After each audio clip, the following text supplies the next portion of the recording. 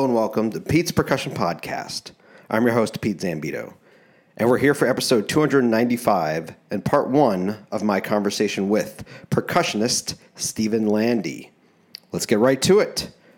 Over the years, as I've been doing the podcast and working at Mizzou, I've been connected to those students who have been getting their masters in percussion and studying with Dr. Megan Arns.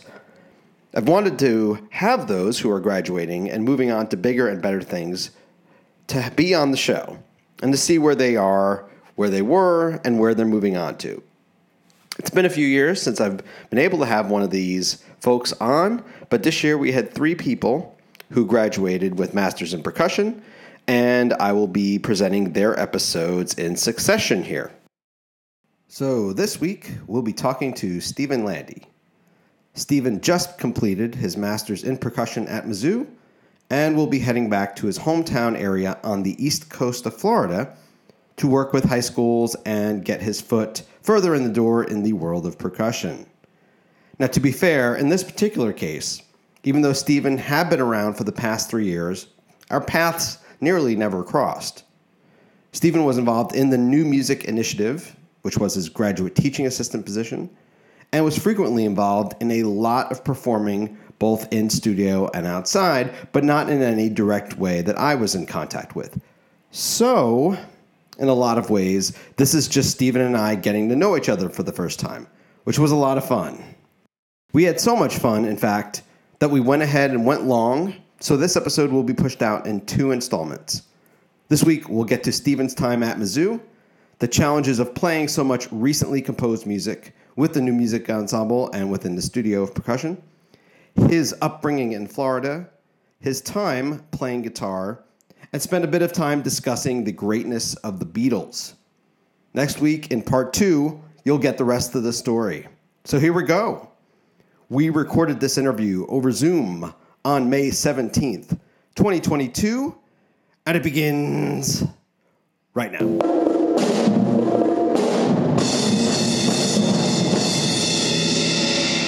So, Stephen, I want to begin with your master's recital.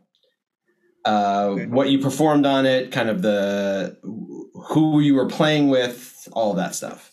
Yeah, so I played 2 movements of Lansky's Hop, 3 moves. I played Hop, one of the movements, and then I also played Turn, the second movement. That one was pretty fun, but pretty challenging. Definitely the hardest piece on my recital, specifically Hop. It was kind of, kicking my butt for a good portion of last year. Turn I really liked. That's probably like one of my favorite things to play. It's very kind of still groovy, but like in a very calming kind of way. Usually everyone just does Hop from that set, and you don't usually get that the other movement. Yeah, it's either like Hop or they do all 3, right? Right. Had you looked at the first? Was it the first movement that you didn't do, or the third one?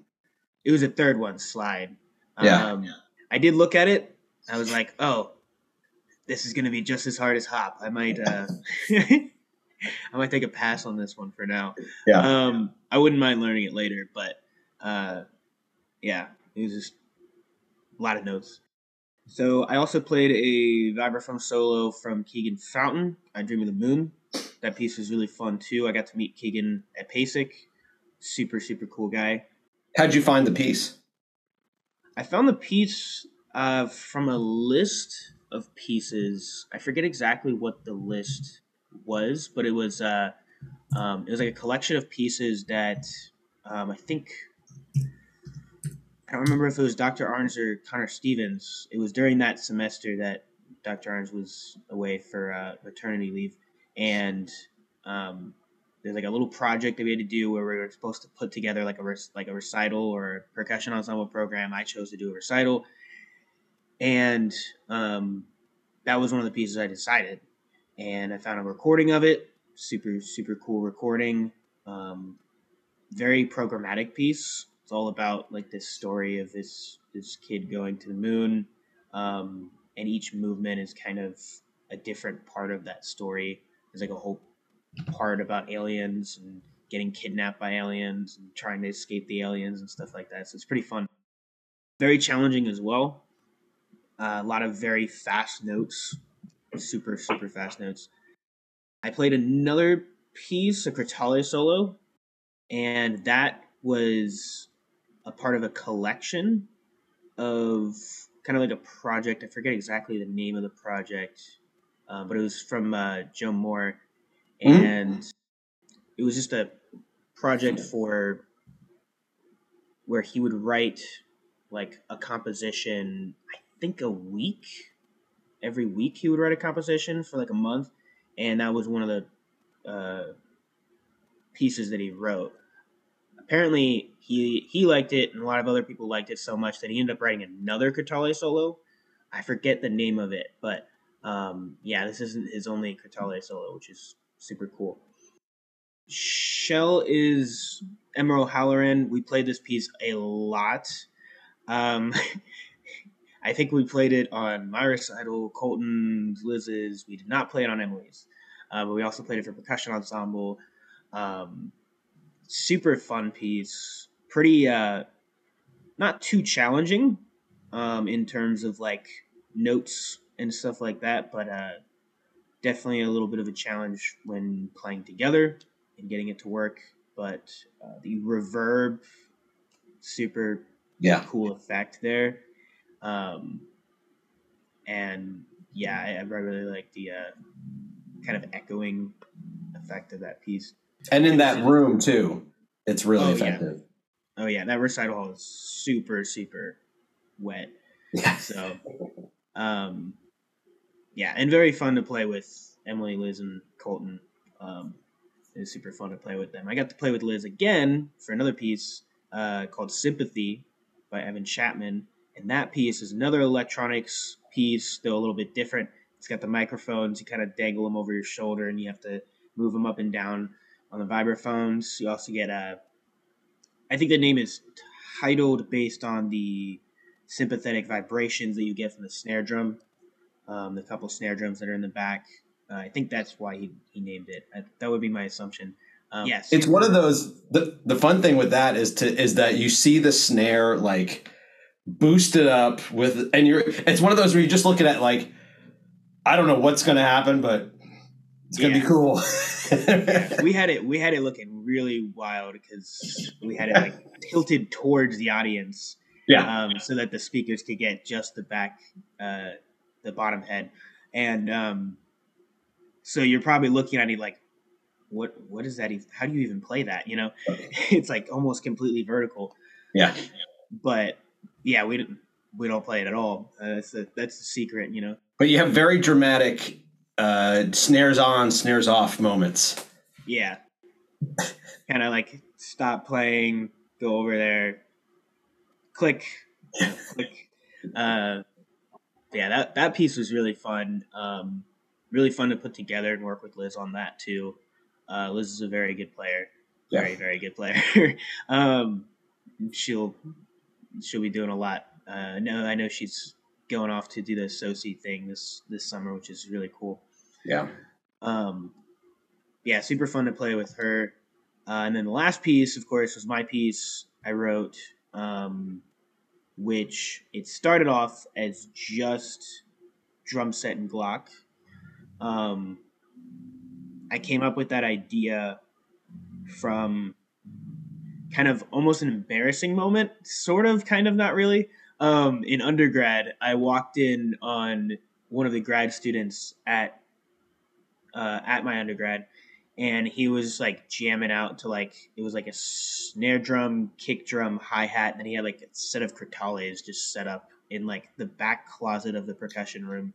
And I like heard it, and I was just like, that sounds kind of cool. Who's doing that, you know? And I walked in and I opened it up, and it was just like deer in the headlights looking at me like I caught him or something. And I was like, no, continue. Like, that was cool. Like, what? And so I kind of got that idea. I was like, oh, well, I don't really want to do crotales because, you know, that might not be as easy, right? Not a whole lot of people have crotales, but I was like, Glocks, kind of a similar effect, very common. So that might be a good idea. Plus, you get a box Glock. It's super easy to set it up, pretty low so that you can sit stuff. And so I started writing that, and it just kind of came out as just like one big groove that I was super into and digging for that time period. And I ended up just putting that groove I think like 5 or 6 times throughout the piece. If you see the actual way I wrote it out, it looks the same every time. But every time I play it, it's a little bit different. And that's where kind of like the improvisation comes in with that piece, is specifically in that section, but also throughout other sections as well. I kind of kept the writing part very basic, and then I kind of, while I was practicing it and putting it together, I kind of expanded on it a lot.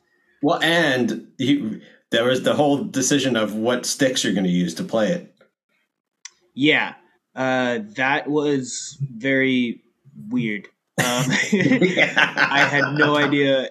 Like, my original plan was that I was going to hold 4, that I was going to have 2 sticks and then 2 mallets. And then that was just what I was going to do. But then I realized very quickly that that was not a good idea. It just became way too weird and not as cool looking as I wanted it to be. There's like a few sections where I was like, I just want to like look and sound like I'm rocking out, you know? And with all these, claws, it didn't seem like it was going to be that kind of effect. So I decided, okay, well, I need to find a stick / mallet that I can use that'll get both the Glock sounding okay and the drum set sounding okay. And so I ended up finding those Vic Firth wood timpani mallets, and that was what I ended up using. I ended up using those for I think I used those for Ray-Bans as well, my first semester at Mizzou. And that was like I think that was when I bought them, because I think Dr. Arns was like, hey, you should get these mallets because they would sound pretty good. And I was like, okay, cool. So I got them, and then I haven't used them since then. And then this past semester, I used them a couple of times. I think I used them for the when the orchestra played Stravinsky's Firebird Suite 2. I was playing timpani on that. He was like, yeah. Do you have wood mallets? And I was like, yeah, got them. Well, the good news on the wood mallets is you just flip the ones over. I'm like, oh, I always got wood mallets, Like, yeah. I hadn't considered that they would be chipped, but yes, of course, when you're using them to play Glock, yes, they will be chipped. Yeah. That was the weird part. Was like one session I was practicing it, it just came flying off. I had like this little. It was super small too. Like both mallets, it's wild. Both mallets had like the smallest little chip come off of them, on different sessions too, and. At that point, I was like, do I continue practicing with them or do I use something else and then like just save these for the performance? I decided to just screw it. We'll just keep using them. I actually had a Glock mallet that I broke while practicing that piece because I was trying out a set of Glock mallets. And on the first session I was practicing them, split right in half from I think I forget exactly what I hit, but I hit, I think it was the hi-hat that I hit, and I just hit it in a weird way, and it just cut it in half. So there were electronics with that piece too. I kind of added that later. That was actually last, I want to say August or September was when I like first played the piece for Dr. Arns, and she was like, "This would be really cool with electronics," and I was like, "I know." I was kind of. I was like holding off on the electronics. I was like, that's going to be so much. But then like I realized when I played it for, I was like, yeah, it definitely would be so much cooler with electronics. So I started putting that together around August, September. I didn't finish it until like I think October, November. And then I went back and I was like, this is not what I want. So I ended up like all over like December, January, I ended up rewriting a bunch of the electronics part, adding a bunch of other stuff. I started like teaching myself how to play guitar a little bit over December, and that was like when I was like, oh, I'll just add some guitar parts to this. This would be cool. It's like the most simplistic guitar parts ever. I think it's just like a half step or something. But and then I added like some reverb effects to it or whatever. But it was super fun to write the electronic part. And how I did that was I just took the MIDI of the already written out part. I just placed it in my DAW and then wrote around it from there. My first time ever doing something like that, so it was pretty tricky to figure out exactly what I wanted to do sound wise, effects wise, and everything like that. So, yeah.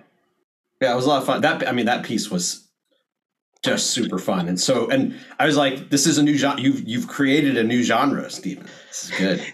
I don't know about that, but you can dominate the drum set with Glock and accompaniment. The leading voice. Think about it. I'm just saying, think about it. That's all. Okay. All right. Awesome. Well, as part of your time at Mizzou, your main gig was with the New Music Ensemble, right? What ended up being kind of I guess, as normal of a schedule or a plan for that group? So we rehearsed 2 hours 3 times a week, kind of every Monday, Wednesday, Friday morning, and mostly for that, it kind of depended on the piece. Since there were 2 percussionists in the group, not every piece required 2 percussionists. Funny enough, like when we first started, I don't know if they planned for 2 percussionists right away. So like our first semester, there was a lot of like either or, like me and then Jordan would come in and then I would come in and then Jordan would come in. So we we would rarely play together. I think there's only like a couple pieces that we would play together. And they were actually, funny enough, originally 1 percussionist. They were so challenging that we decided, hey, maybe we could try just splitting the part. That was kind of a first semester. Second semester, there was a lot more, 2 percussionist pieces because we got a lot more composers from the school writing for us, so they knew exactly what to write for the group. So they were told, hey, there's 2 percussionists, write for 2. And then kind of ever since then, it's been pretty much always 2 percussionists. Whatever piece we've been playing, there's always been 2 parts at least. Some of the most challenging parts for that were just setups. Funny enough, I think there was a couple pieces where I was just surrounded by instruments. I mean, there's a piece my first semester I remember being in Loeb Hall, having to set up the night before just because of how long it took. And so it was 4 toms, a bass drum, vibraphone, 2 congas, a couple cowbells, I think a cymbal, a gong, wood blocks. It was just I was just surrounded by instruments, just trapped in. There's another piece we played later on where I think Jordan was playing literally every single mallet instrument you could think of. He had a Glock, a marimba, vibraphone, xylophone, he had everything.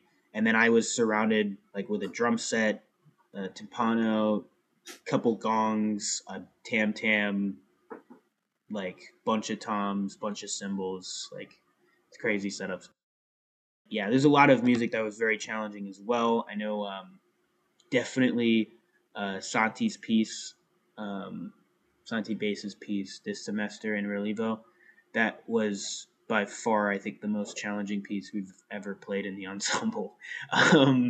It's with electronics, and so we got to play with a click, but the click is constantly changing. It's getting faster, it's getting slower.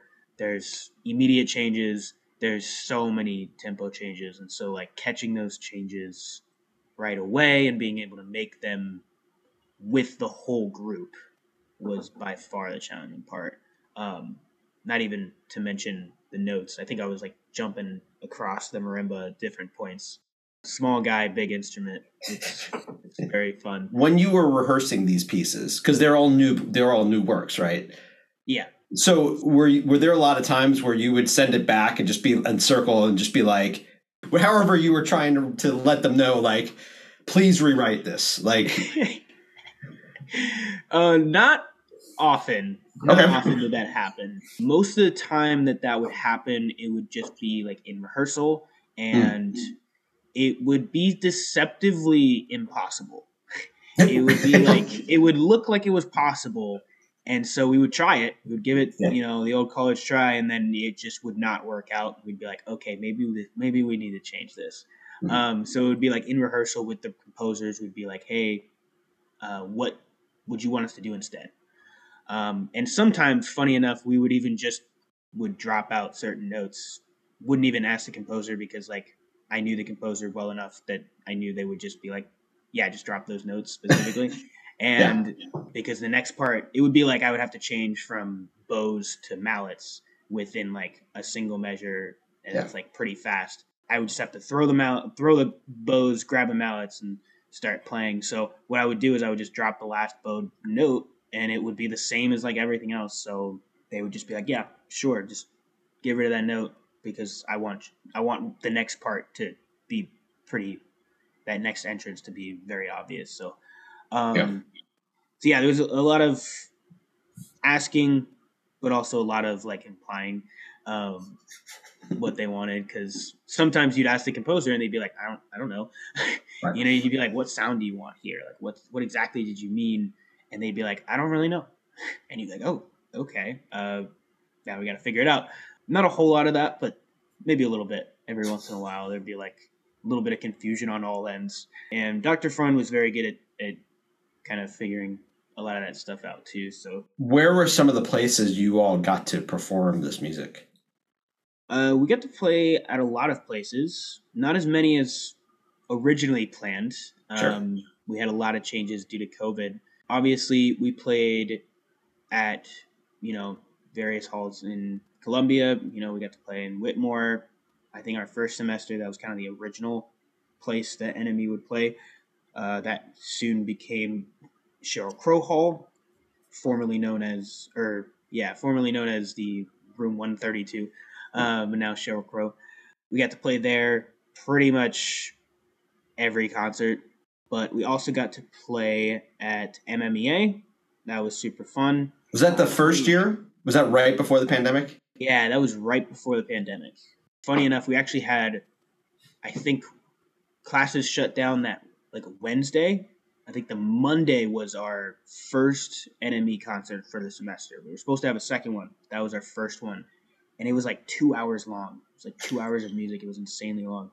And I always think back on that concert. I'm like, wow, that was such a long concert.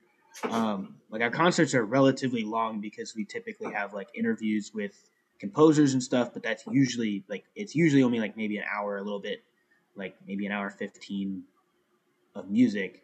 That concert was like 2 hours of just music. It's crazy. Like we just went back to back to back, and then everything shut down that Wednesday, which is crazy to think about. But yeah, so we got to play at MMEA, and kind of a funny story with that was we forgot to bring claves for one of the pieces, and this is just an example, like a great story of how wonderful Dr. Arns is. She like went and like she found out about it. She was like, oh crap. She went like bought a set of like claves from like the expo hall at MMEA and like brought them to us, and that's how we were able to play one of the pieces. So yeah, that was super great. We ended up playing with the orchestra after that too, because the orchestra ended up playing a little bit later that day. But yeah, we got to play. Most recently, we got to play at Sheldon Hall in St. Louis. That was a super fun concert. It was for it was kind of like a memorial concert. We played a lot of jazz inspired pieces, which was super fun. A lot more kind of, I don't know how to describe it, but a lot less new music y than what we're used to playing. Less modernist, less avant garde, I guess. Yeah, that was super fun. I think a lot of people enjoyed that. We were supposed to do a South American tour my second semester, kind of over the summer. That, of course, got canceled due to COVID, and so that was unfortunate. we tried to maybe plan it the next year, but of course, COVID did not want us to do that still. So I think they might be trying to do that this coming year or maybe the year after that. But yeah, the new music ensemble people will probably get that trip, which is going to be cool for them. Which yeah, I think the whole ensemble except for the flutist Valentina is leaving. Every single one of us was graduating, so that'll be a whole new group, which is going to be cool. At what point during your time did either was it offered to you or you had decided to stay around for a third year? I don't remember exactly when. I think I had a meeting. It was a meeting with Dr. Orange, and I think it was the semester that Connor Stevens was here. I think I had a couple meetings with Dr. Orange just about random stuff. I think it was during one of those that she was just like, hey, by the way, we're offering this third year. Jordan and Emily have already accepted it. What do you think? And it took me longer to decide just because I didn't really know what to think. I was kind of like, I was always expecting like the 2-year deal. So it was kind of like a super big surprise, and I like wasn't sure what to do. So at first I was like, oh, well, I'll probably just finish in 2 years like I planned, right? Like why not? And then I kind of thought about it more, and I was like, well, this second year wasn't really a year. Like we did a lot of recording with NME that semester. Those couple semesters, we did a ton of recording because it just was much easier to do recordings during the pandemic semesters. But yeah, outside of that, there wasn't like any playing really. So not a lot of performances, not a lot of experiences to play in front of people. So at that point, that was when I kind of made the decision. I was like, you know what? I'll do it. Do that third year. Hopefully it'll be better. We'll get some more performances in. We'll get some more chances to do some stuff. Plus, made it a little bit easier. I could take more time with some of my classes. I didn't have to try and rush everything, which is super nice as well. Looking back on it, I'm glad that I did it. Definitely. I think it was the better option. Yeah, it did take me a little bit to make that decision right away. It's interesting because I talked to Emily yesterday. I think you're alluding to this, that it's just that like your second year or, basically after the first 9 months, it was like, what kind of experience is this to be your master's, right? Yeah, it was weird. Super weird time, I think, for everybody. It was just, everyone was like, what's going on? None of us know what's going on, but, we're just going to figure it out. A lot of good things happened during that time period still, but yeah, it was just very, very strange. Well, what's it meant? I mean, I'm not necessarily not including Jeremiah in this because he came in a year later, but what's it meant to be in the program with Jordan and Emily the whole time? It's been pretty fun. I say that as though like I didn't say that very excitingly. It's been very fun. But yeah, they're both really good players. They're both very, very good people. It's kind of been a funny, interesting dynamic between the three of us. Funny enough, I've always been, kind of like weirdly like unexcited about things, but like that my reaction, of course, was like the perfect way to say it. Yeah. Because Emily and Jordan will be like super, energetic, and I'm just always there, just like, yeah, man, it's cool. So that's always the funny part about it. But yeah, that dynamic has been really, really interesting. We always have like our different versions of our group, which is funny because you always kind of have those like different versions where it's like your at home persona, your at work persona, your with friends persona, and we kind of had that, but all together. It was like our group during rehearsal, our group like during the hangouts, our group in class, And that was just because like we were kind of always together in a lot of ways. I think our first semester, like it was us three, and then Kyle was also here. All Kyle right. Stoker. And I think there was very few moments that all of us weren't with somebody of that group. Like we were always with somebody. Um, so, and then of course COVID hit. Kyle left, and we had kind of our kind of trio at that point. It was just kind of weird because we would have like Zoom calls sometimes, and we would just like hang out on Zoom, which was really weird, but also like in the moment it didn't feel that weird. Like looking back on it, it's kind of like, whoa, that was kind of strange, right? Because now we're back to like relatively normal at this point. Yeah, so it's just weird to look back on that and be like, we totally did that a lot. Mhm. And that was just us being like, we're bored and sick of being alone at home, you know? So we would just Zoom each other and hang out like very informally. But yeah, it's been a lot of fun. Got to play with Jordan a lot and Enemy. I managed to do a duo, I think, with every single grad student, which was fun.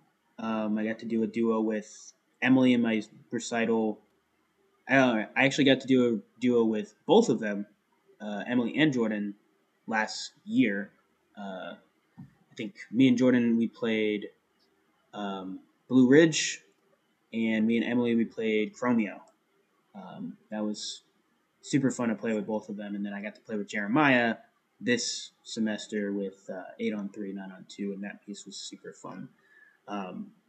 It was always funny with our dynamic in that piece because whenever I played that piece, I put like the most amount of energy into it, and Jeremiah was always there, just like meticulously placing all the notes. So he's like so focused, you know. So there's me just like going crazy, like making a fool out of myself, and he's just over there like precisely placing everything. And nice. Different dynamics, which is always funny. There was one point where like I felt like I might break the drum head because I went so hard. It was like at his recital, and I just went so hard into it. I was like, oh no! Like right after I hit the drum, I was like, oh no, what did I do? What have I done? Super fun to play with those guys. We've done several gigs together. Always fun. We always have our kind of goofy moments, which I would say is probably the best part. Of course, that's what you remember. You remember the pieces, but you remember when somebody breaks a stick during performance, and you're like, oh yeah, it's great. The false starts. I think there's been like a couple times when we were playing Torque. There was like a couple of rehearsals because I think it first started off that it was Emily that like false started. Like she just like came in because like I think it was like she was like thinking of something, and like maybe she wasn't entirely ready for me to start because it was me and her that was starting, and so I started, and then she just like freaked out and like really quickly played it, and we all just like what? We all started laughing. And then like funny enough, I think the next rehearsal was me that did it. Yeah. And I was just like, oh man, it came back to bite me. But yeah, super funny moments, you know. Yeah. Were you on the Sothis quartet?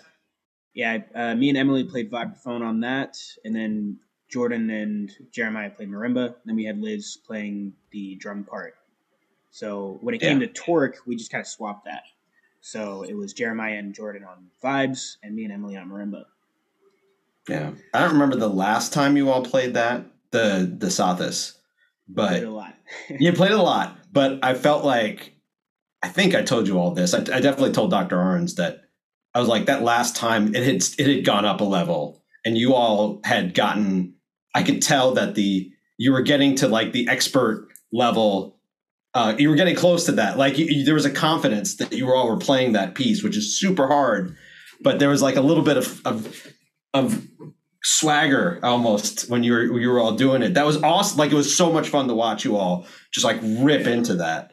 I don't know if you could tell, but that was where it felt like it got to that point at the end. Yeah, I think that happens a lot with pieces. Is like it's always like when you play a piece so many times, and you perform it so many times. I think that's the key is you have to perform it a lot of times. Like eventually it just reaches this point where you're just like, I know this too well.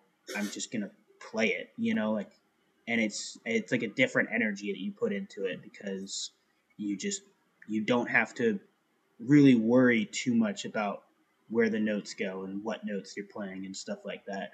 So you just kind of put more energy into it, and I think that's always a good thing, and I think that's like the level that we're always trying to achieve. But unfortunately, because of how many pieces you have to learn, like in school specifically, you don't get to that point a whole lot. Just because you learn a piece and you play it once, you perform it once or twice maybe, and so it's not often that you get to reach that point with a piece of music. But yeah, I think that last performance, I forget exactly what it was. I don't remember if it was the percussion ensemble concert or if it was somebody's recital. But yeah, when we played it last, I personally felt a whole different energy, with just myself and with the ensemble, just because it was kind of like the screw it, this is our last time. Yeah, I think that was the percussion ensemble concert in the band room. Yeah, Was when that was. Yeah. Yeah. That was really cool. It's interesting that just that last point you made. In terms of the amount of lit that you're having to play, is there's kind of like this side conversation about how much can you really play well, with a lot of the music because of the fact that you're kind of spread out. You're all playing so much. Not just lit, just in terms of pieces, but level of that are really hard. And also, there's like the other level of you're playing a lot of new music that you don't even have a reference point for. Do you think about that? That just kind of trying to put some of all that together. It all kind of stems down from like, I mean, it all depends on how much time you put into the piece. Mm-hmm. First off, right? Like I think like that's pretty common. It's just you got to put a lot of time and effort into the piece before you even rehearse it. Sometimes you got to put more time than others, and sometimes you don't have to put that much time at all. There are some times where specifically with like student composers with NME, it was always funny because it was either super easy, like sight readable on the first rehearsal, or like crazy, almost nearing impossible like level. So it was like very rarely did it reach that in between. And with no reference, it's kind of like sometimes it's what do I even do here? So it's a lot of just problem solving and figuring out, okay, what can I do? Mm-hmm. Right. That was kind of the first thing that I always had to go with was what can I do? What am I physically capable of doing? And that's weird because you have to really think about who you are as a player and how good you are at whatever respective instrument you're playing, which is weird because you want like you're at school so you can be the best at like everything, that you want to be the best at everything, like that's the goal. But obviously that's not a whole attainable goal, right? So you have to be as good as you possibly can be at whatever you're playing. But when it comes down to playing the music, like at the gig, you just have to, however good you're at that instrument at that point in time, like you gotta sell it, Mm-hmm. So if you're struggling, I don't know, just like name an instrument, like let's say like vibraphone. For some reason, you're not very good at playing vibraphone. Maybe it's the pedal. I don't know. You might need to put a lot more time into those pieces that you're playing vibraphone, right? Weirdly enough, an easier piece, you might need to just do a lot more with it in order to sell it. It just ends up becoming much more of a struggle for anything like that. For me, definitely marimba. Marimba has always kicked my butt, like since I was in like high school. I didn't really learn how to read notes very well until I was like a junior in high school. And it was like when I first started like really learning how to read notes well. because I originally played guitar, and it was funny because I played in a jazz band in high school, and my teacher would always ask me to play like the melodies whenever I had them in the charts, and I was like, "What?" I was like, "Can I just play the chords, man? Like, I got the chords, like I got the chords down. I can do all that stuff, but why do I got to play single melodies? It's weird." Um, so I like never really learned how to do that stuff, and so I always kind of struggled with that. I had a professor in undergrad, Kevin Gary, who's like, you're gonna learn like a xylophone solo or like a marimba solo every week, and I was like, oh crap, I was like, that's a lot. Yeah, I think I'm much more better at reading now because of that. I think when it comes down to reaching the level that we want with a piece, I would say it's really all about performances. Like you can spend as much time as you can and you're going to kill it in those rehearsals, but it's all about the performances. Like, because weirdly enough, they always tell you, like, you always hear the kind of cliche phrase of, you practice how you're going to perform, but it's almost impossible to do it, because Right. it's such a different energy from like in front of people than just like being in front of a mirror or a wall or a music stand. It's such different energy, and so it's always going to be a little different when you perform it, and that's, I think, the main key to get to the point where like you're really comfortable with a piece of music, and with playing it, is you have to perform it a lot, and then that's when you're gonna reach that point.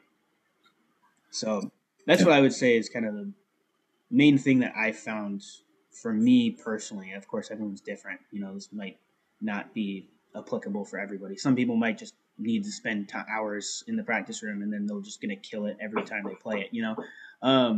But for me, it's always that performance, and that's just because I weirdly put a lot more energy into those moments because I don't know, it just feels different, like to play in front of people, and that's why I think that whole year of kind of the pandemic was super weird because I didn't have that energy. I was missing that energy a lot. Great points. We're going to back up now. Stephen, where did you grow up? I grew up in Melbourne, Florida. It's on the East Coast, about an hour away from Orlando, and a little bit south of Cocoa Beach. Space Coast. Yeah. Super fun. Got to grow up watching rockets go off all the time, which was super fun. And I went to Viera High School.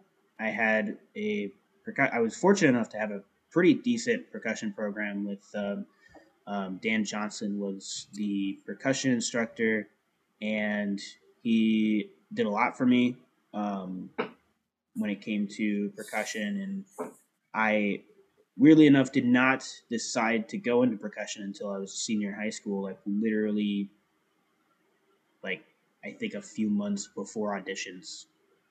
And I just put together whatever I had ready to go, and that was what I auditioned with.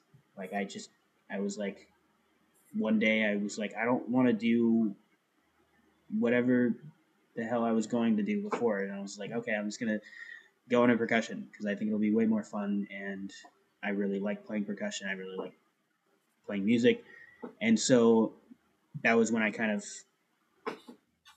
started that whole process. And super weird. I had a lot of catching up to do, so much catching up to do. Still a lot of catching up to do today. I still have a lot of catching up to do. So I'm with you. We all do. You see like one video of, like somebody doing some crazy stuff on drum set or marimba, and you're just like, how? You're like, how? I've wasted my life. Yeah, you're like, God damn it.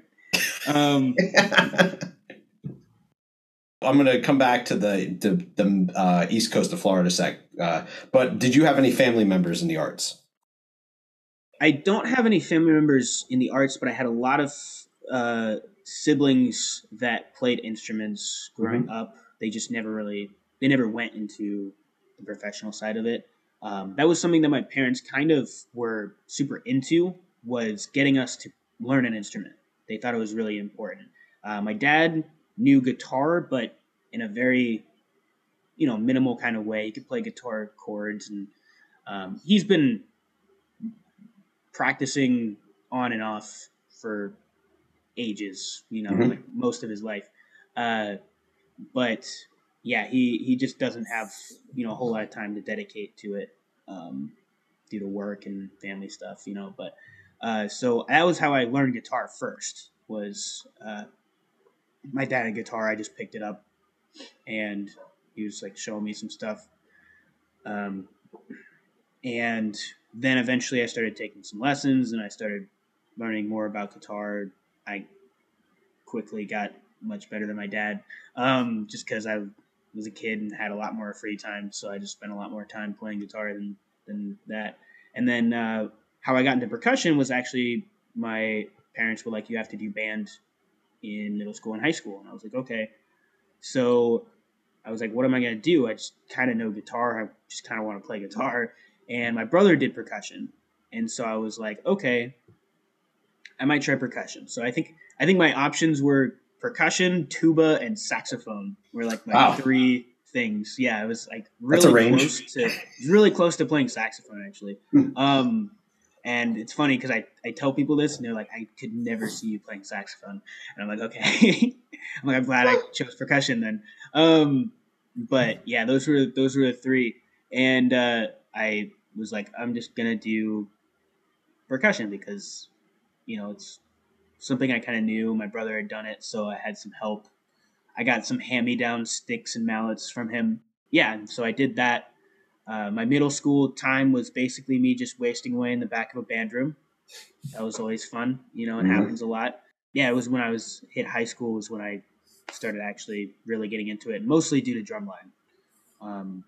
I think my original goal was I just wanted to do drumline and jazz band. And that was all I wanted to do. But they were like, nope, you got to be in a wind band. And I was like, okay, fine. And so I did that. I eventually came to enjoy the wind band, but at first I was like, I don't want to do wind band, because of my experience in middle school, of course. Sure. Mostly just sitting in the back, kind of twiddling my thumbs, spitballs at other percussionists, Of course. the things percussionists do in middle school. Pretty much it. I think my sister played saxophone. My other sister played flute. My brother played percussion. My younger sister plays percussion now.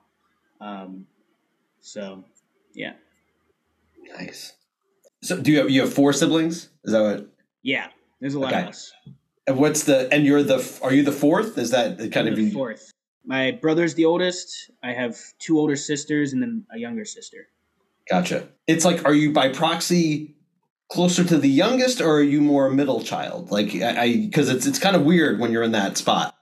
Yeah, I would say I'm more middle child. Okay. But for a while, I was the youngest. Uh-huh. My younger sister is like 9 years younger than me. Oh, wow. So okay. For like the first 8 or 9 years of my life, I was the youngest. Okay. And then she came along, and I kind of just got pushed into the middle child era. So kind of me and my sister are kind of, my sister's the actual middle child. Uh-huh. So like me and her were kind of in that frame. Always interesting, Yeah.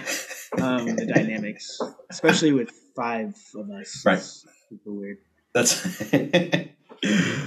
awesome. I'm the last of 6, so I understand the large family dynamic. Yeah. So, but that's very cool. So the reason I brought up the east coast of Florida is I have family in Cape Canaveral. So I had been, now it's been I haven't been out there in decades now, sadly, but we used to go a lot with my family to visit them. Cocoa Beach is like Ron John Surf Shop.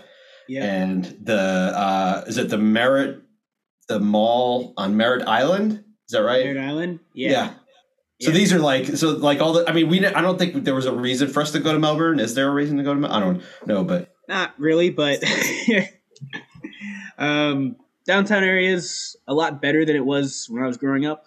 Sure. The whole town is much better than when I was growing up. It's weird. I moved out of there and then everything just kind of like leveled up and I was like, why? I'm like, why is it when I leave Was it me? Was it me? Yeah. I'm like, was it me? Was I holding you back? So it's nice. always weird to think of, but yeah, they're much more modern town now. But yeah, there's a lot of nice stuff in the Vieira area, which is kind of like a weird middle sort of town. I don't actually know if it's its own town now, but it was like when I was growing up, it was like the nicer part of town that. Funny enough, I wasn't actually supposed to go to that high school. I was supposed to go to another high school, much closer. But they when my brother went to that high school, it was like a weird zoning thing where they just didn't have enough students because they were still building up the town. So they took students from, Melbourne and kind of were like, hey, you come out here and go to this high school. And so it wasn't until I started going there that they started fixing the zoning stuff. After my freshman year of high school that they fixed it and it actually started to make sense because I had to drive like 30 plus minutes just to get to the high school. And so I didn't have a bus or anything. I always had to hitch rides because I didn't have a car or anything. So I was just like, hey, can you give me a ride today? I always found other people. I'm just on the side of the road, hitchhiking to get to high school. So then they fixed it and kind of me and my parents decided hey, I'll just continue going there because I've already gone there a year. I've already kind of established something. Plus, I was super into the band thing over there. So I kind of was like, I don't want to leave that. Super weird, but yeah. Now that whole town is completely built up. They have a bunch of housing places, a bunch of malls and stuff like that. It's crazy. Every time I go back there, they built something new, and I'm like, what's going on? And again, still, I see. You're just again, was it me? What did I have to? Is it my fault? You're just taking everything personally, Steven. It seems like. I know. Yeah. So conscious.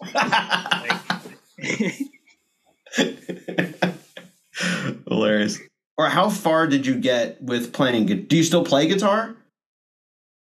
Nope. Unfortunately, since I moved to Jacksonville for undergrad, I didn't really have access to a guitar because I didn't bring my guitar with me. Mm-hmm. And I kind of stopped playing guitar my senior year of high school. I kind of had the option, which I kind of regret a little bit. But what I was trying to do was play more percussion stuff because that was kind of what I was into. And I was kind of sort of on the fence about doing percussion at that point in time. So that was the first year they offered a percussion class at my high school. This is something that's way more common now in Florida, which is super cool. I'm actually going to teach a couple percussion classes now once I move back. And so they offered that, and so I kind of had the option of doing jazz band or that. And I was like, okay, I might do jazz band, but I don't really want to do guitar. I'll probably play drum set. They had way too many drum set players. They had 3 drum set players. And so I was like, okay, maybe I shouldn't play drum set. But I also was like, I want to play more percussion, not guitar. So I decided, okay, I'm not going to do jazz band. I'm just going to do this percussion class. And it was super helpful. I learned my major scales and minor scales, which was super helpful for when I got into undergrad, because that was the first thing I was asked. When you get into undergrad, they're like, play your major scales, play your minor scales, melodic, harmonic, and so I learned a lot of rudiments, learned a lot of other stuff. So that was kind of where a lot of my basis going into college came from, and that was very, very helpful. I don't think I would be here today without that foundation. So I don't think I probably would have made it into a college without that foundation. So very, very happy about that. What was how would you grade your skill level as a guitarist when you stop? Not super high, but not super not super low. Well, what were you most interested in playing? Was it just jazz, or were you playing like to rock stuff? I started playing a lot of rock stuff. Mm-hmm. That was like my first obsession was Led Zeppelin. Oh, sweet. With Led Zeppelin. Mm-hmm. That makes sense. Many reasons. Yeah, for many reasons. Jimmy Page was huge in my guitar inspiration, and of course John Bonham was a huge inspiration for my drum set playing. And I'm still on the market for a 26-inch kick drum. You know? Yeah. For that, you know, the clear one, the yeah, you know, just get the biggest kick drum ever and just hit the crap out of it. What I mostly spent a lot of time with originally when I was like before I got to like the jazz band thing was I was learning a lot of Led Zeppelin tunes and a lot of covers, and then eventually I started with my guitar teacher. I started working on a lot of like jazz theory, chord stuff, learning how to play guitar from the jazz perspective. And that was kind of the first time that my guitar teacher was like, hey, you probably need to learn how to read notes. Tab is not going to get you any further, you know? Yeah. So that was the first time where I started to learn how to read notes. Still really sucked at it for like solid year or two. I was writing in the notes, you know, which is such a horrible method. I don't know why we always do it, but we're always like, hey, if I see F or G, you know, I'll be able to know what note it is, and that just never works. You know, it's just there's a reason we didn't use that system, right? You know, to write music, but every time when you're 14, 15, you're like, that's the way to go. So I did that for a while, but I knew chords really well. That was something that I got really good at, was what notes of the chord to play. You know, like root, third, seventh. You can omit the fifth. You know, that was something you could always get away with. You could omit the root oftentimes because, of course, if you were playing with a bassist, bass is always going to play.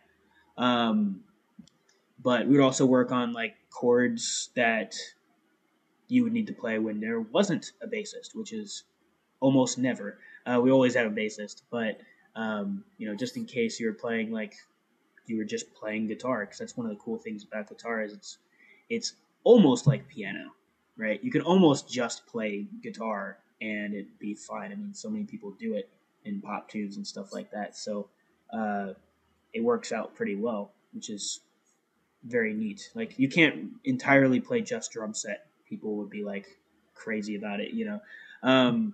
That was one of the main reasons why I was like, I need to add something like a Glock or something to that piece. I was like, if I just go out there and wail on a drum set, like, some people are going to be really into it, but not everybody, you know. And that was try to make it. You can't please everybody, but try to please as many people as you can at least. I would say I got good enough to play in a high school jazz band. I don't know what exactly what level that means, but I was good enough to hang in the high school jazz band. But outside of that, I would say not much, and I've definitely lost a lot of that. I tried to reteach myself a lot of stuff this past winter, and I ended up just learning a bunch of Nirvana tunes by ear. But I ended up spending my time doing. Nice. I was like, screw the theory. I don't want to try and learn all that stuff right now. So I was like listening to a lot of Nirvana, and so I was just like, smells like Teen Spirit. You know, here we go. Or In Bloom or something like that. Yeah. Yeah. I was wondering, with all of the times that you've gotten to, I assume, play bowed vibraphone, if you brought that bow out for any Jimmy Page Dazed and Confused solos. I've always thought about it. I just never had a personal bow. You know, that's my big issue. As soon as I do, I absolutely will. I'll just be over there like behind a drum set with a guitar and a bow and just trying to like play the drum set. Have you ever seen those videos, by the way? There's like a video I saw the other day where this guy has this crazy like miniature drum set on the floor, and he's like playing with his feet, and then he's playing guitar too. No. Like, it's crazy. It's like one man band stuff, Wow. you know. But I saw it the other day, and I was like, this is crazy cool. Yeah. There's a lot of that stuff nowadays. Like Yeah. so many people are like, how do I play every instrument by myself? And I'm kind of like, it's really cool, but I feel like in some ways it kind of defeats the purpose of playing music, you know? Like, at least for me. For me personally, like my favorite part about playing music is playing with other people. Right. And the struggle is, you know, constantly moving around. You know, I find a group that I'm playing with and I'm jamming with, and that's always fun. And then I got to move on and go somewhere else, right? So that's always a struggle, is finding a group that I can play with consistently. And that also, it helps because then you kind of get used to playing with a lot of different people. So you get used to adjusting and, you know, being able to tell how people are going to play stuff much quicker, which is, I think, a very good skill set, is kind of figuring out how to play with people. Yeah. And multiple different people is how you get to that level. If you just play with the same people, you kind of just learn more about those same people, you know? Which, don't get me wrong, super useful. I mean, that's how most like pop rock bands did it back in the day, right? So they would just play with the same people for hours and hours and hours, and then that's how they made it.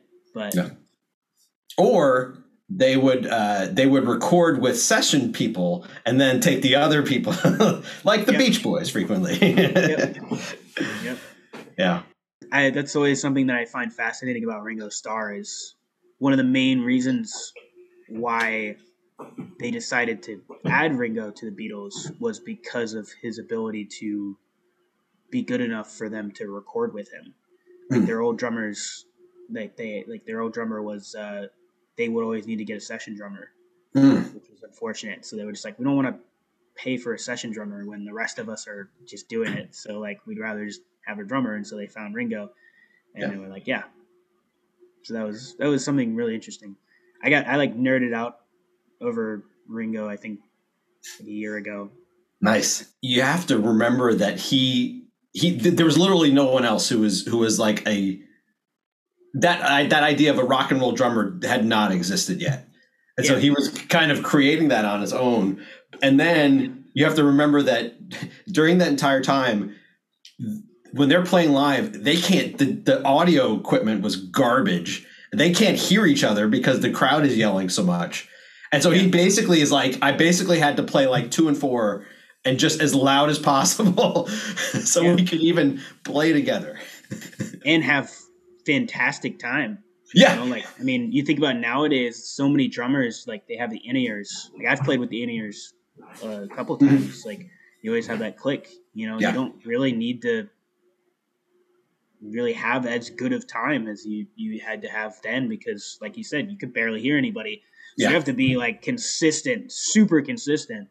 And he was. I mean, something else that always fascinates me is, you know, like when you hear people layman people, like they kind of don't really understand how good Ringo really was. You know, they're always like, Ringo was the worst Beatle, right?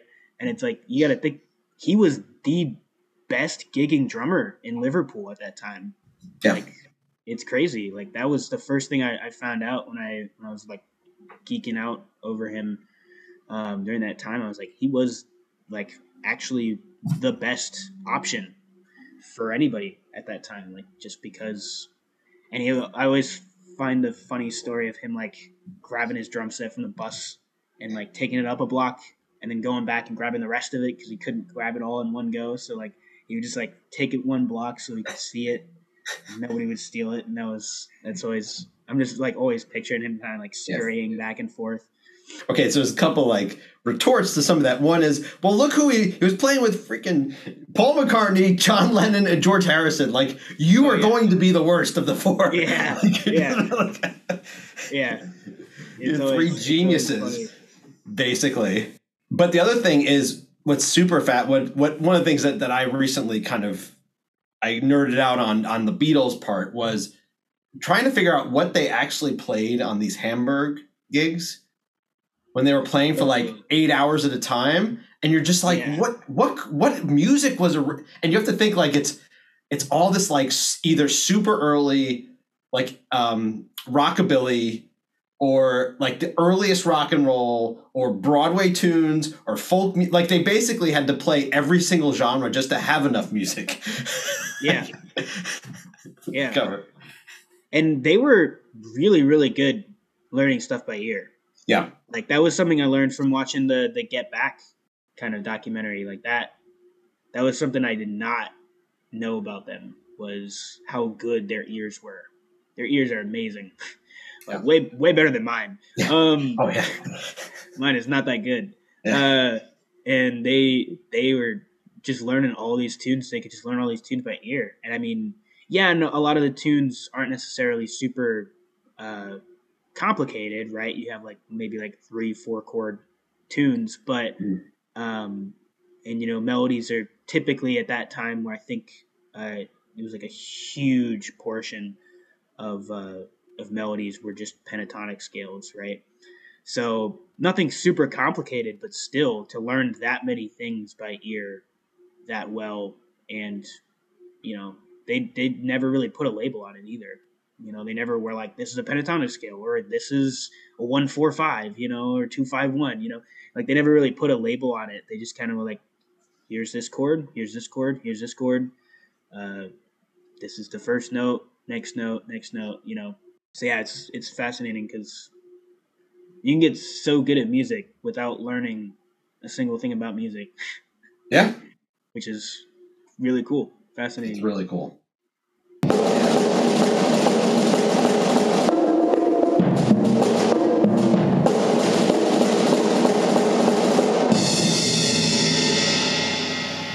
Great to hear from Stephen, and stay tuned for next week's episode where you'll hear part 2 of Stephen's story. This week's rave is the 2021 film The Lost Daughter, starring Olivia Colman, Dakota Johnson, Jessie Buckley, Peter Sarsgaard, and written and directed by Maggie Gyllenhaal. Now streaming on Netflix. This was a film that garnered much praise as well as some Oscar nominations during the past movie award season. And after finally seeing it, I can see why. First-time writer and director Maggie Gyllenhaal, well known for acting in many movies over the past 25 years or so, directed the film based on a book by author Elena Ferranti. The plot of the movie follows a woman in her late 40s, played by Colman, who is a college professor and is on holiday. During the holiday, she becomes weirdly connected with a family who may or may not be mafia connected, but includes a young mom, played by Dakota Johnson, who's struggling to keep up with being a mom and having a husband who does not feel particularly involved. As she's seeing all of this happen, you are transported back in time to Coleman's own life as a young mom in flashback sequences played by Buckley as Coleman's younger character. This includes her own struggles bringing up 2 young children, as well as some of the decisions that she made in her own life to lead to where she is today.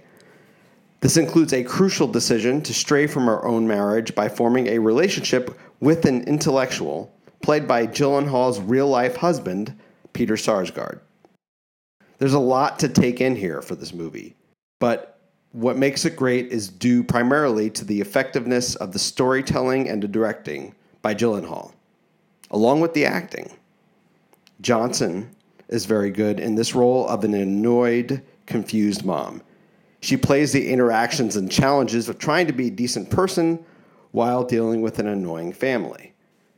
Sarsgaard is great in his brief role, but definitely secondary to young Olivia Colman's character played by Buckley, who really goes for it and portrays the joys and lows of both being a mom and the consequences for her actions. But the star is once again Olivia Colman. I'm not sure what actor right now is doing better work than she is, particularly after she burst onto great prominence with her Oscar-winning role in The Favorite, which is a very good movie, and if you haven't done so, watch her Oscar-winning speech. It's an all-time favorite. She's continued high-level work since, and this is no exception. She plays the role in this film with both complete clarity, fully in the moment, but also allowing for the recall of the moments of her past to showcase in her current day in life. It's a lot of both inward and internal character work, along with getting chances to let loose. It's a fantastic performance. I should point out that it is a tough movie to watch because it gets very deep and is very emotionally challenging. But if you're up for it, check out The Lost Daughter, now streaming on Netflix. And that's our show. Subscribe to the podcast on Apple Podcasts and leave a comment and a rating. You can always find every episode and the show notes at the homepage at petezambito.com/Pete's Percussion Podcast, the episodes. The show is also on SoundCloud, Stitcher, Spotify, and many other podcast locations. If you're on Facebook, like the page Pete's Percussion Podcast. You can find me there on Instagram and Twitter at Pete Zambito or by email at petesperkpod@gmail.com. I'll catch you next time for part 2 with Stephen Landy. Until then.